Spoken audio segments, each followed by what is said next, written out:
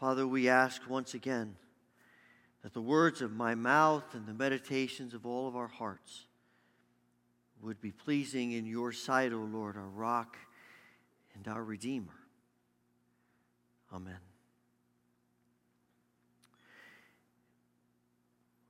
It's probably a reality for all of us that life gets crowded. Life can get crowded with all kinds of things. Some of them are harmful things.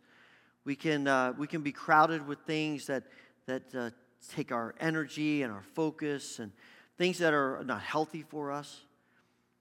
But life can also be crowded by things that are profitable, things that bring energy to us, things that bring joy to us, things that even bring life to us.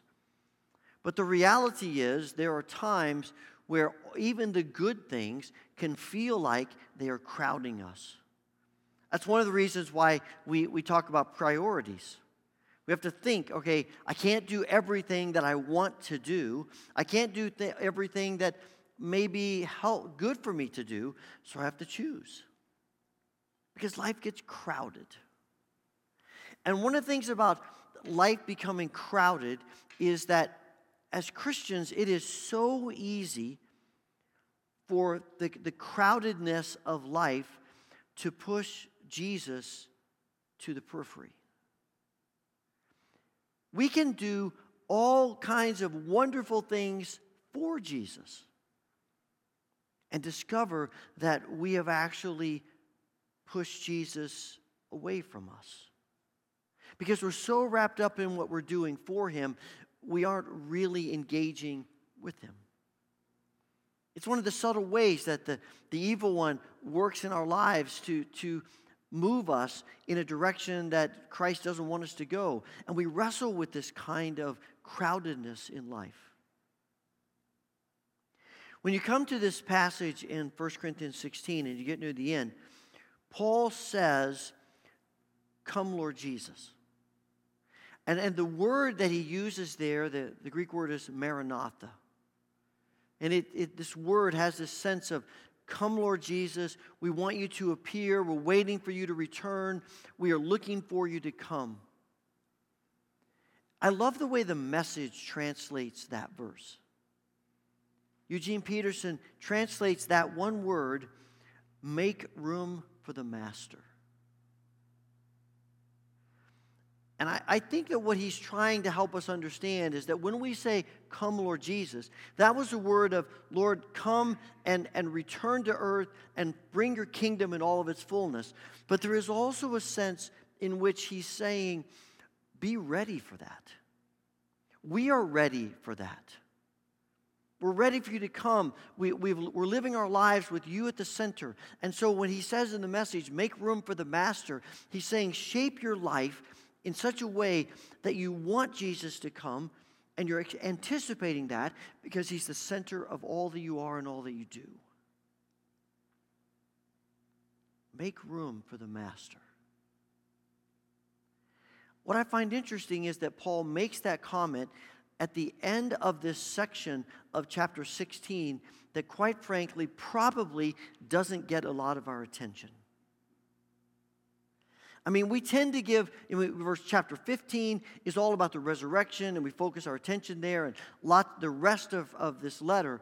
But when you get to the end, Paul does what he typically does, and he starts talking about people. And something about the fact that we tend to ignore those last sections of Paul's letters, I think speaks to us about our inability or our blindness to the fact that the gospel is relational. And to make room for the Master, to prepare ourselves for the coming of Christ and the ushering in of the kingdom has a relational dynamic embedded into the middle of it.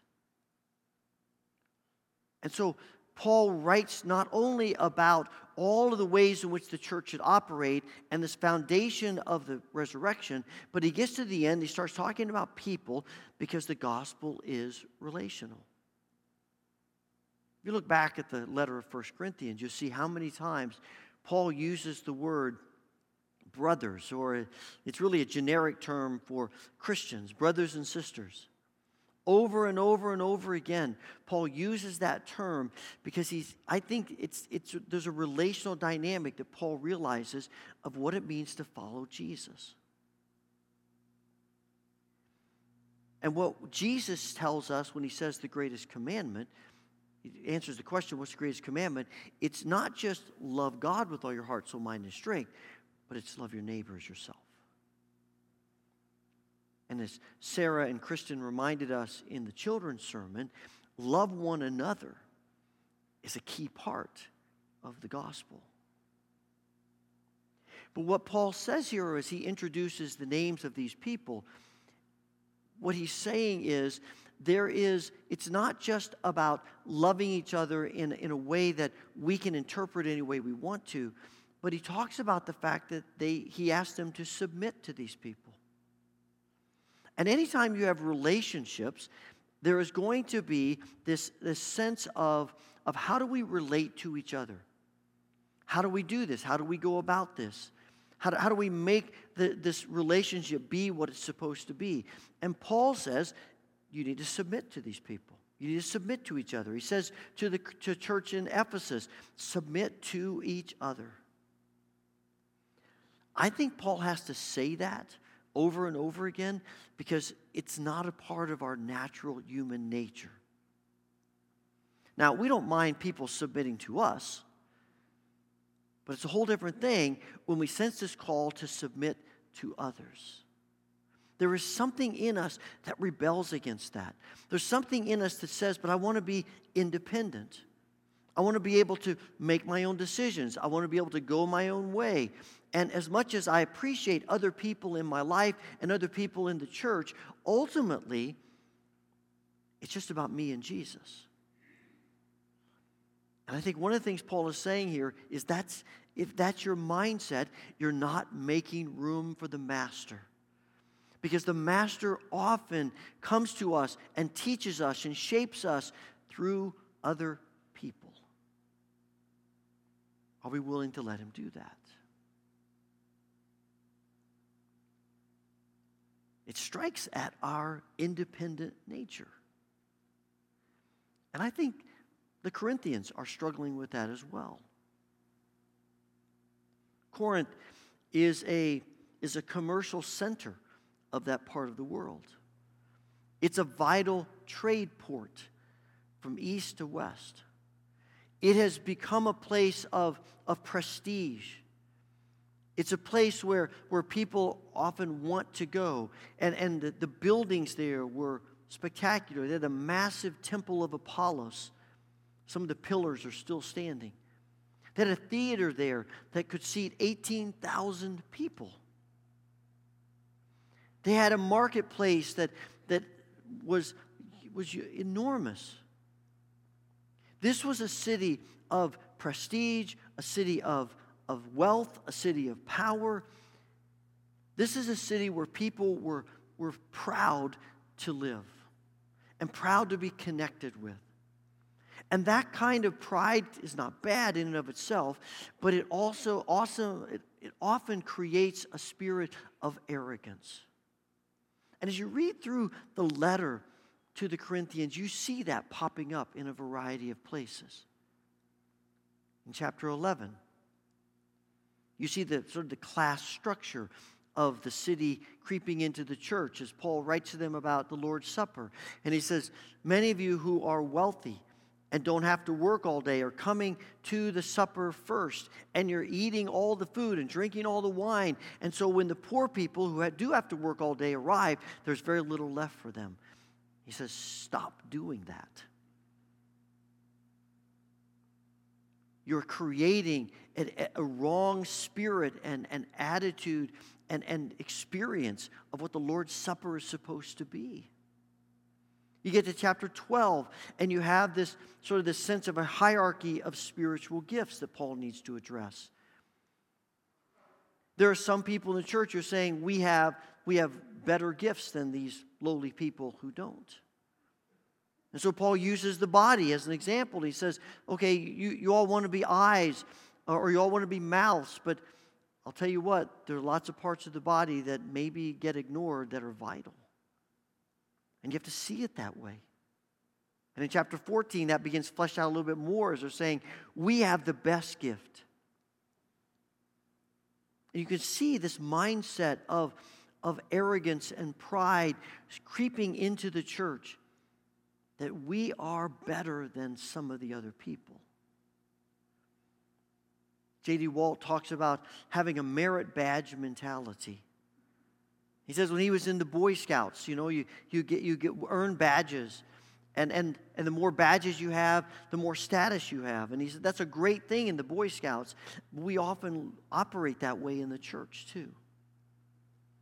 And our mindset is not that we shine because of what we can do, but there's something in us that wants to outshine other people. And something in us says because of what we have or because of what we can do or because of whatever things may be, we actually see ourselves as better than others. And so Paul says to the church at Corinth, if you're going to be a disciple of Jesus, if you're going to prepare yourself for the coming of the Master, you have to be willing to let God speak and lead you through unexpected and unorthodox sources. Are you willing to do that? Paul talks about Timothy here. I love the way Paul describes how he wants them to treat Timothy. And he says, when Timothy comes, don't intimidate him. He's doing the Lord's work just as I am. Don't let anyone treat him with contempt. Obviously, they were doing that, or at least Paul was afraid they were going to do that. Timothy's young. He doesn't have a lot of experience. He doesn't come from the right family. Why should we listen to him? And Paul says, what difference does any of that make? He's coming to you with the word from God, and you need to submit to him. You need to be willing to listen to God through him. He talks about Stephanas and his household. There's a good chance that Stephanas doesn't come from the upper crust of society. He comes from probably the lower class of society. And yet, he and his household have become beacons of the gospel, and they are mature in the faith. And Paul says to the church at Corinth, you pay attention to him. Listen to him. Be grateful for him. Submit yourself to God's teaching through him. And he talks about Fortunatus and Achaicus. And there's some speculation that those are names that seem to be names that are often given to connect with slavery. They may well be slaves in the city of Corinth. And now they've come to the church with that kind of low standing, and Paul says, but they're mature in the faith. And you need to listen to them. You need to be willing to let God speak to you through them.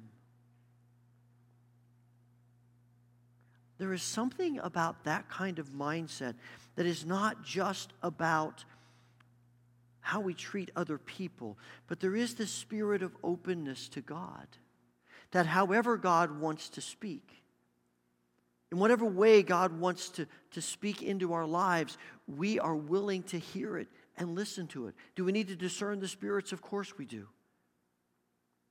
But I suspect more often than not, our problem is not that we might be listening to voices we shouldn't, but rather that we are unwilling to listen to voices we should.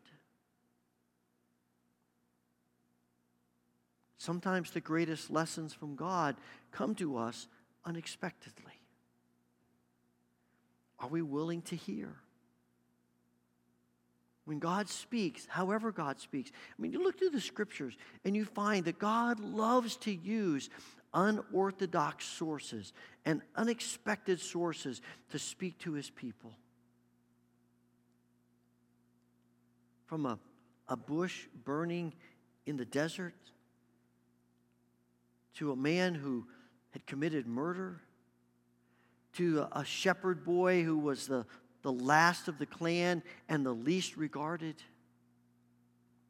over and over and over again, you see God using those kinds of means to speak His word and to lead His people. And the question for us is, are we willing to hear and to listen?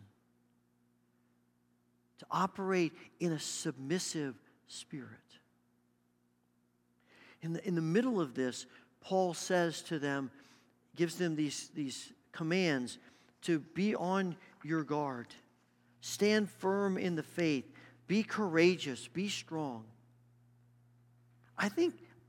We tend to look at that, and I'm sure there's a lot of things that Paul's talking about. I think he's talking about, believing the right things. He's standing firm for the gospel.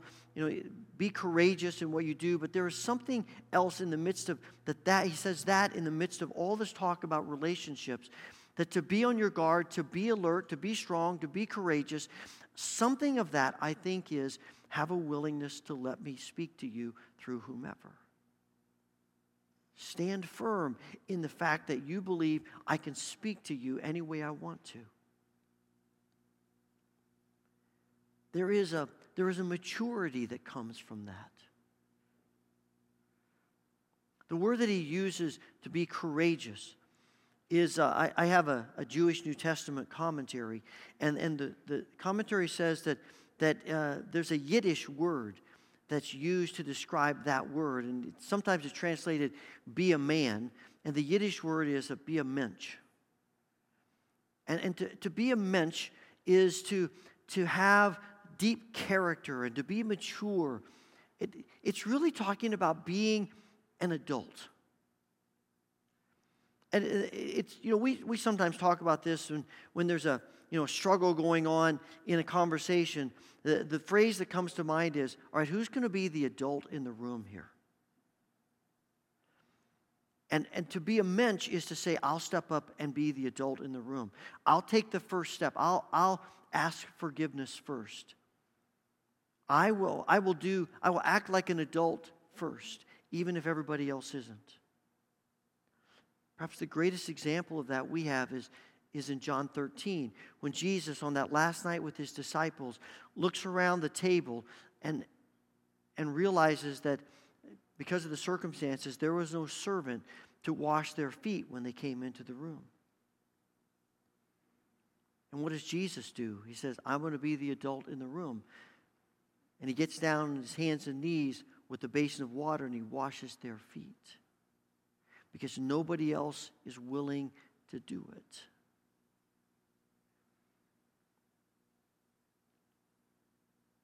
And he says to them, you see what I've done for you. Now do this for each other. There is this mindset, this spirit of life that says, I'm willing to submit in my relationships as a means of submitting to God and being ready for Him however He wants to speak to me. When you get to verse 14, Paul says, after he gives them these commands, he then adds, and do everything with love. Do everything with love. Stand firm, be alert, strong, courageous. Do all of it with love. I think there's a sense in which Paul is saying, if you say you're standing firm, but you don't do it in a spirit of love, you're not really standing firm. You say you're alert, but if you're not doing it in a spirit of love, you're not really being alert. If you say you're strong and courageous, but you're not doing it in the spirit of love, you're not really being strong and courageous in the way that Paul intends.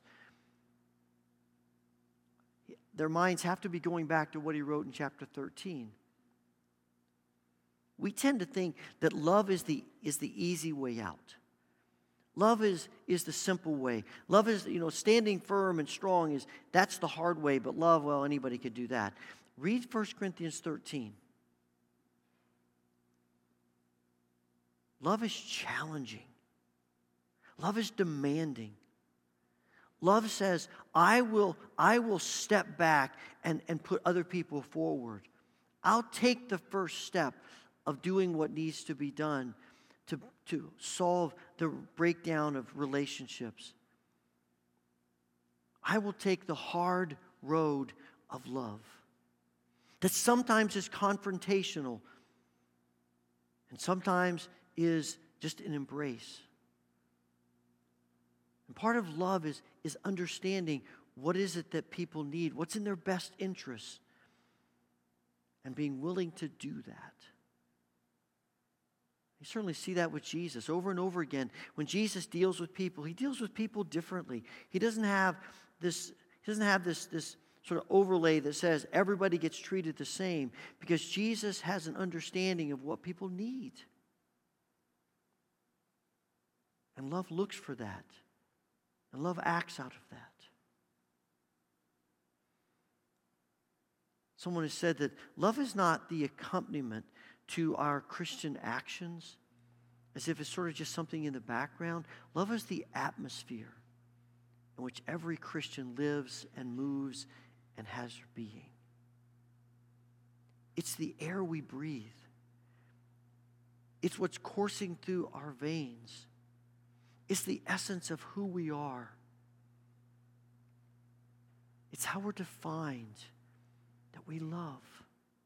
We love God with all of our being. We'd give him anything, as we sang a little bit ago.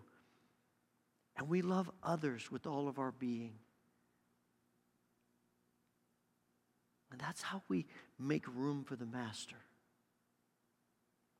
There's an interesting thing that Paul says here near the end. In verse 22, he says, if anyone does not love the Lord, that person is cursed. What's interesting is that the word love that he uses here is not agape, as he uses almost all the rest of the time when he's talking about loving God.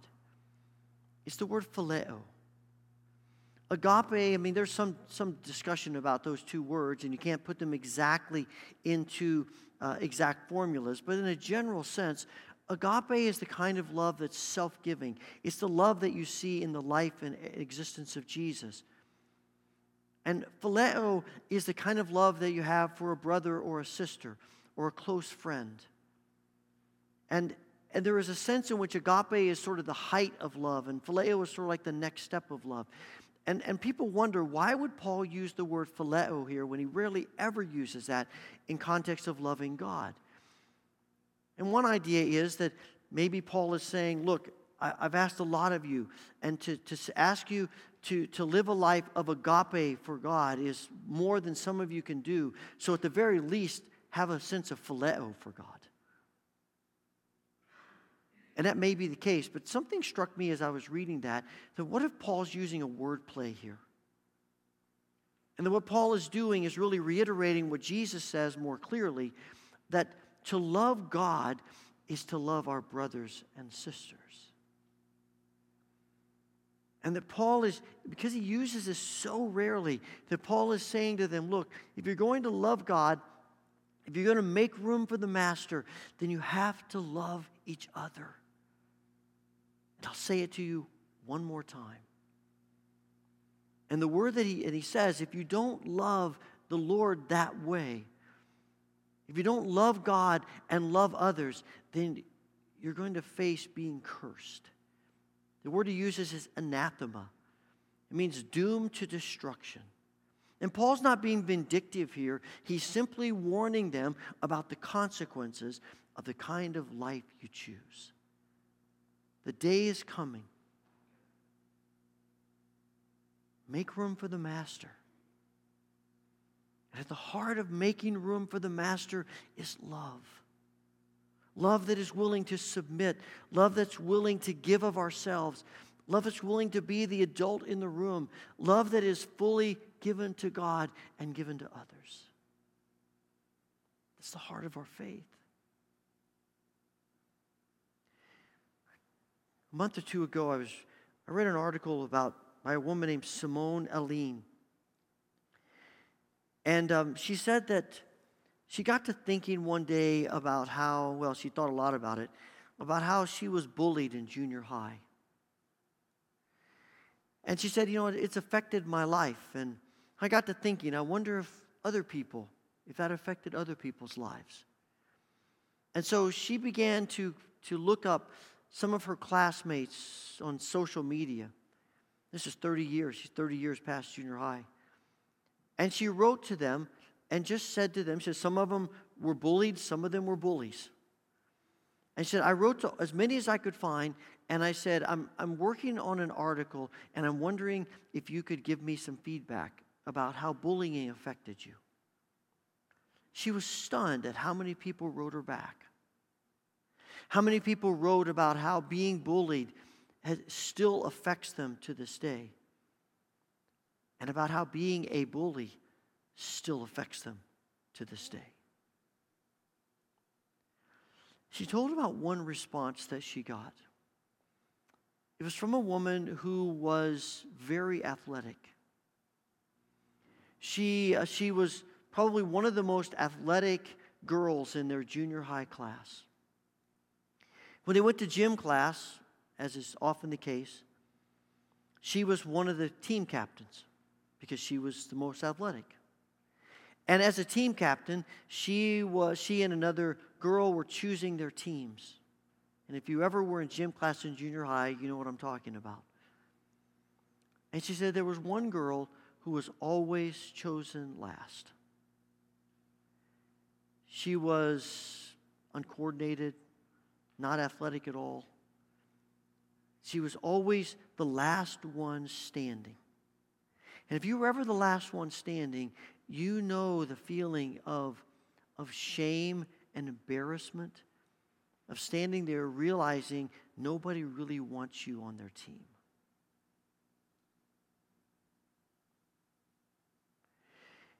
And this woman who wrote her said, I was an athlete, I chose teams, and she said, for some reason, I don't even know why, but for some reason, one day I decided that I would choose that girl first.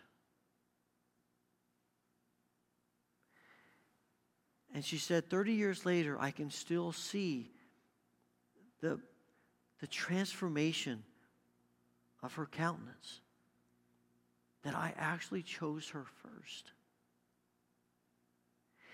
And she said, here's the interesting thing about it. She goes, I don't know if that had any bearing on her life, but here's what I discovered. That decision changed me that day.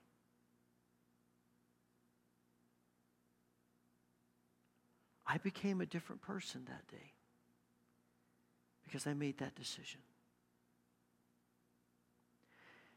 And I think there's something in the church, in our passion for the gospel and our passion for wanting to be God's people, that I think there's a part of us that may hear a story like that and think, well, that's fine, but we have bigger things to do. And I think Jesus would say, no, that's a big part of what we do. As George MacDonald once wrote, it's really a small thing if your neighbor is merciful to you. But it's life or death if you are merciful to your neighbor. Holy Father, we pray that you will give us hearts, the heart of Jesus. That loving you with all of our being translates into loving others, submitting, caring, sacrificing.